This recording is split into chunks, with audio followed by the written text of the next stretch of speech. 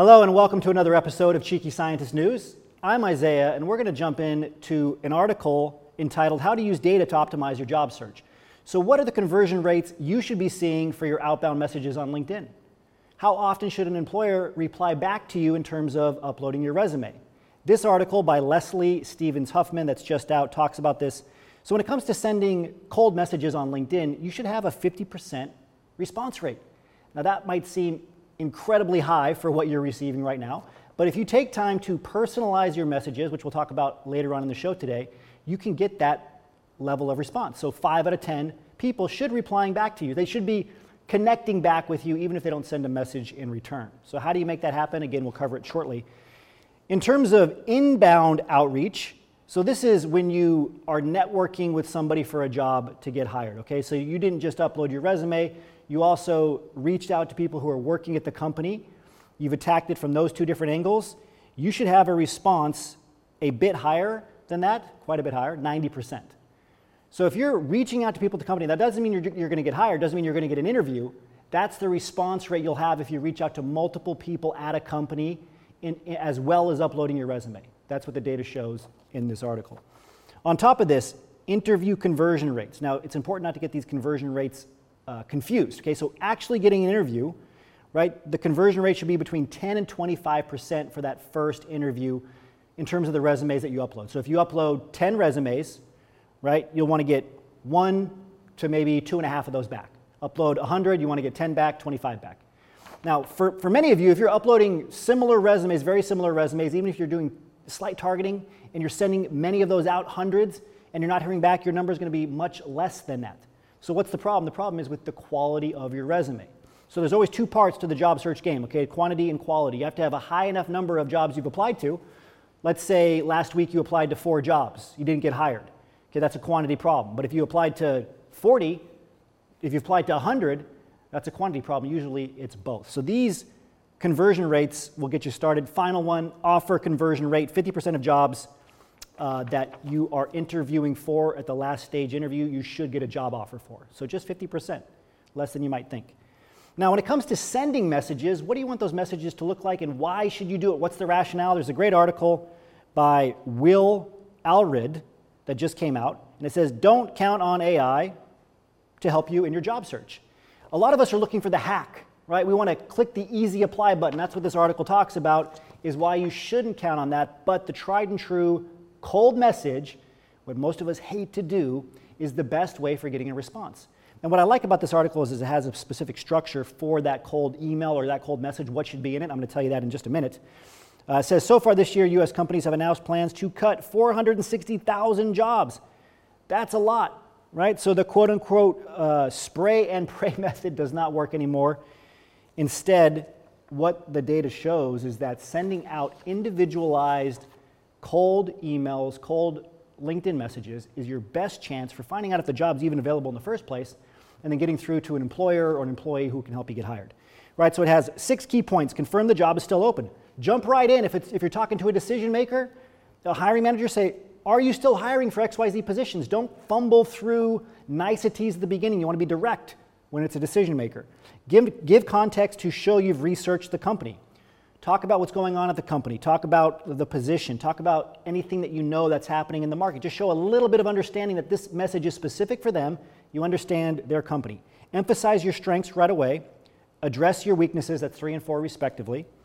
Mitigate the risk. So going back to address your weaknesses. If you don't have industry experience, say that. You can say that right away.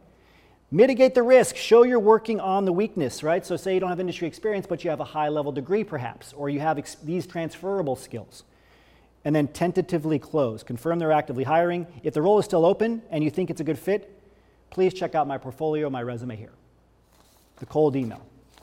Now I want to talk a little bit about some of these hacks that a lot of us think are going to save us time. One of these hacks is in this article by Danielle Abril that just came out in the Washington Post about taking white text from the job, so taking the job posting, putting it into white text to hide the fact that the entire job posting is on your resume and sticking it on the back end of your resume. The problem with this is, and it lays this out in this article, and this is why you don't hear people recommending this much anymore, is because in the ATS system, it doesn't record the color of the text on the page. So when the employer, if they do look at it, they're going to see the text of your resume, and then they're going to see the text, even if it's white, afterwards of the job posting. That hack doesn't work. Make sure you're not doing it. So I want to stay on AI for a bit.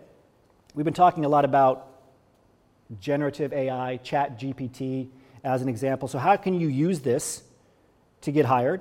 Well, first you want to decide on the task to automate. A lot of people don't even decide what they want to do. They say, okay, I want you to write my resume. You want to chunk it down into something smaller, right? A good prompt is write a resume work experience section that includes these job titles and these dates. So it has some very specific prompts in this article. I think it's worth checking out. Another one that it has is for interviewing.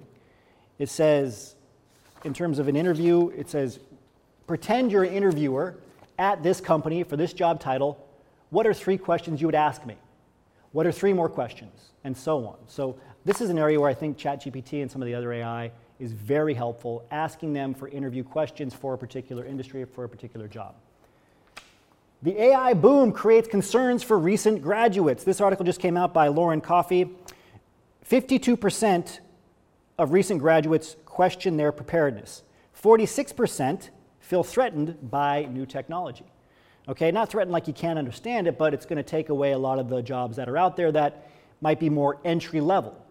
And this goes on, and this is a survey of 1,000 people getting their higher education degrees. And 1,000 employers. So while 55% of recent graduates said AI could never replace their job, 57% of employers said entry-level jobs or even entire teams could be replaced by AI. So there's a disconnect there. A lot of us getting out with our higher education degrees think, okay, well, this stuff's irreplaceable. I'm not going to have to adjust my job search at all. I'm not going to have to talk about different skills or change the language that I'm using for a job. But the employers themselves are saying at a very high rate, more than half, entire teams. This is going to be very disruptive. I mean, if you think about the content industry, the programming, right, the web development industry, lots of industries are already being disrupted. So you need to understand that you want to be the person who understands AI. And that takes me to the next article. AI skills job postings jump 450%. That's the verbatim title of the article. Here's what companies want, right? So companies are looking for you to have generative AI skills, even if it's just experience using ChatGPT, experience using Bard, Coral. There's lots of different AI systems out there now. This has gone up from 450% last year because, right, there was this tipping point in terms of everybody understanding what ChatGPT is, the rise of AI, and generative AI overall. A senior economist in the article is quoted as saying that the share of job postings mentioning GPT or ChatGPT on LinkedIn has increased 599% from May 2022 until now. Okay, so what are some of these skills that you could be gaining? What are some of these AI platforms that you could learn how to use, and you could put that in your skills section on your resume? That's what I want you to be thinking about. I want to move past AI to talk about your cover letter. This is something that we need to discuss because the way that cover letters are used now is much different than it was, let's say, 10 years ago. Your cover letter is a narrative of why you fit at the company. You have to show them some business acumen. You got to show them some understanding of what they do. Showing is the key. This is a great article by Allison Green that says how to write a cover letter that will get you a job. Very simple title, very straightforward article. First, understand the point of the cover letter. That's the rationale that I just explained. This needs to not just be regurgitated, your resume regurgitated. You got to tell them who you are, why you want the job, why you're a good fit in the culture, who's somebody you talked to at the company already. Provide context to your resume. That's the point of it. Right? It says, number 2, whatever you do, don't summarize your resume, as I mentioned. Number 3, you don't need a creative opening line. Okay? Very simply, you can say, I'm writing to apply for X position. I'd love to be considered for this position. I'm interested in this position. I know I'd be a good fit for this position. And then mention somebody you've talked to at the company, even if you just had a couple of back and forth messages. Even if you just connected with somebody at the company, they never talked back to you, to say, hey, I recently connected with so-and-so at your organization on LinkedIn, took a deep dive into your company, found out I'd be a great fit for ABC role. There's some other pointers here too. If there's anything unusual about your candidacy or confusing about it, address it in the letter. Keep the tone warm and conversational. One thing I do not agree with is it says you do not need to hunt down the hiring manager's name. Now, I think you should take a look at the company's employees on LinkedIn, see who might be a hiring manager and address it to hiring manager, Jane Doe, and team. So you don't have to find the exact right person. You can say a person's name and the team overall in case that person doesn't get the resume. Okay? Moving on to networking. 2 great articles here on networking. 5 tips to take the anxiety out of networking from a VP of growth. What I wanted to mention in this article that I was very surprised to see, and I completely agree with it, is it says, be a lone wolf. This is the article. It says, be a lone wolf. Why is that important? A lot of us go to networking events and we want to bring somebody with us to make us feel better. And we stay there with the same 3 people we know, or 3 people that we came with that we already know, and we end up talking to them, and then nobody comes to greet us. You want to go to networking events without anybody that you know, right? You want to force yourself to go up and talk to other people. And just by being alone, it actually invites other people to come up and talk to you. It's a great article. I would take a look at it. It does talk about wearing what other people are not wearing, either be the best dressed, the most overdressed person there, or the most underdressed person there. This, and it quotes some studies, has shown that people are more likely to come up and talk to you in either of those cases because you stand out. Remember, the goal of networking is you want to connect, but you also want to stand out. Strategic networking, 13 unique ways to grow your LinkedIn connections. I like this article.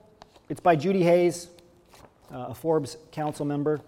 And I recommend taking a look at it. It's just a listicle, and it goes start with your profile, tap into the alumni feature, initiate warm introductions. If you're not using your alumni feature, even if you have 1 institution behind you, let alone 2 or 3 if you have an advanced degree, you are missing out, right? Study after study shows that alumni, people that have gone to the same university as you, even 20 years ago, that are in higher level positions, are very likely to give you a referral compared to anybody else, especially after cold reach out. Read trade association and top industry leader lists. Right? Make sure that you're maybe looking at, if you want to get hired in the biotech industry as an example, Fierce Biotech. Right? There's other platforms as well. Find out what those are for the sector you want to get into and start reading them so you understand what's going on, the mergers and acquisitions, the restructurings, anything else that might be mentioned on a earnings call for a publicly traded company. Engage with speakers from the industry. Reach out strategically to authors on LinkedIn. I love that strategy. If you find an article you like on LinkedIn, go find them first. Reach out to the person who wrote it. Send them a direct message. They're very likely to get back to you and very likely to connect with you. A lot of them are trying to build up their connections as well, and then you'll be able to gain further connections in terms of secondary and tertiary connections. Okay, so there's a couple of things that are trending right now. One of them, of course, is quantum computing. There's a great article in The Future of Work that just came out. Here's what quantum computing is and how it's going to impact the future of work, according to a software engineer. If you don't know what quantum computing is, okay, so traditional computers rely on a series of mathematical equations that use electrical impulses to encode information in a binary system of 1s and 0s. Think of the movie The Matrix, right? The 1s and the 0s coming down. Okay, unlike traditional computing, quantum computing relies on the principles of quantum theory, which address principles of matter and energy on an atomic and subatomic scale. With quantum computing, equations are no longer limited to 1s and 0s, but instead can transmit information in which particles exist in both states, the 1 and the 0 at the same time. Okay, so it measures electrons and photons. These subatomic particles are known as quantum bits or qubits. The more qubits that are used in the computational exercise, the more exponentially powerful the scope of the computation can be. This is a rapidly growing field in many industries, not just tech, in the pharmaceutical industry as well. So if you can gain a basic understanding of quantum computing, you don't have to be an engineer, right? You can be on the forefront in terms of your job candidacy, just like mentioning AI skills, even basic ones. Even if I have an understanding of this, at least if you have a background, of course, in engineering, this is an area that you're likely already aware of, and it's expected to expand quite a bit. In fact, there's a statistic in the article that talks about how much venture capital has been investing into this, and the number is not small. Okay, it's up by 500% since 2015 in terms of venture capital investments in quantum computing. This is an article from Business Insider. Job seekers are still intrigued by the tech industry even after layoffs and the threat to AI. So the Bureau of Labor Statistics has shown that jobs are increasing now in tech. So they took a nosedive at the start of the year, but they are increasing. That's the main reason I pulled this article. If you're interested in getting hired in tech, now is the time. It's back on the upswing. Last thing I want to talk about, Gen Z lost so many soft skills over the last couple of years that employers are providing socialization classes. Soft skills and skills overall are being pushed right now by LinkedIn, by IBM, right? In this article by Deloitte, the management consulting industry. If you can show that you have think about this. They lost so many soft skills, they're providing socialization classes. So what are in those classes? Presentation skills, public speaking skills, working with other people face to face, skills like teamwork. Okay, these are not skills that are new, that haven't been around for decades. They've been around for a very long time, but people aren't as used to talking in person anymore. There's more and more companies requiring people to go back to the offices. You can get ahead in the job market with these soft skills, or transferable skills as we refer to them. Take the skills that the employer wants to see on the job posting, not just the niche skills, but the transferable skills as well. Communicate them on your resume, your cover letter. When you do some cold reach out, make sure you mention those as a strength as well. This takes us to the end of today's news show. Stay current, stay competitive in today's job market, and we'll see you next time. Thanks.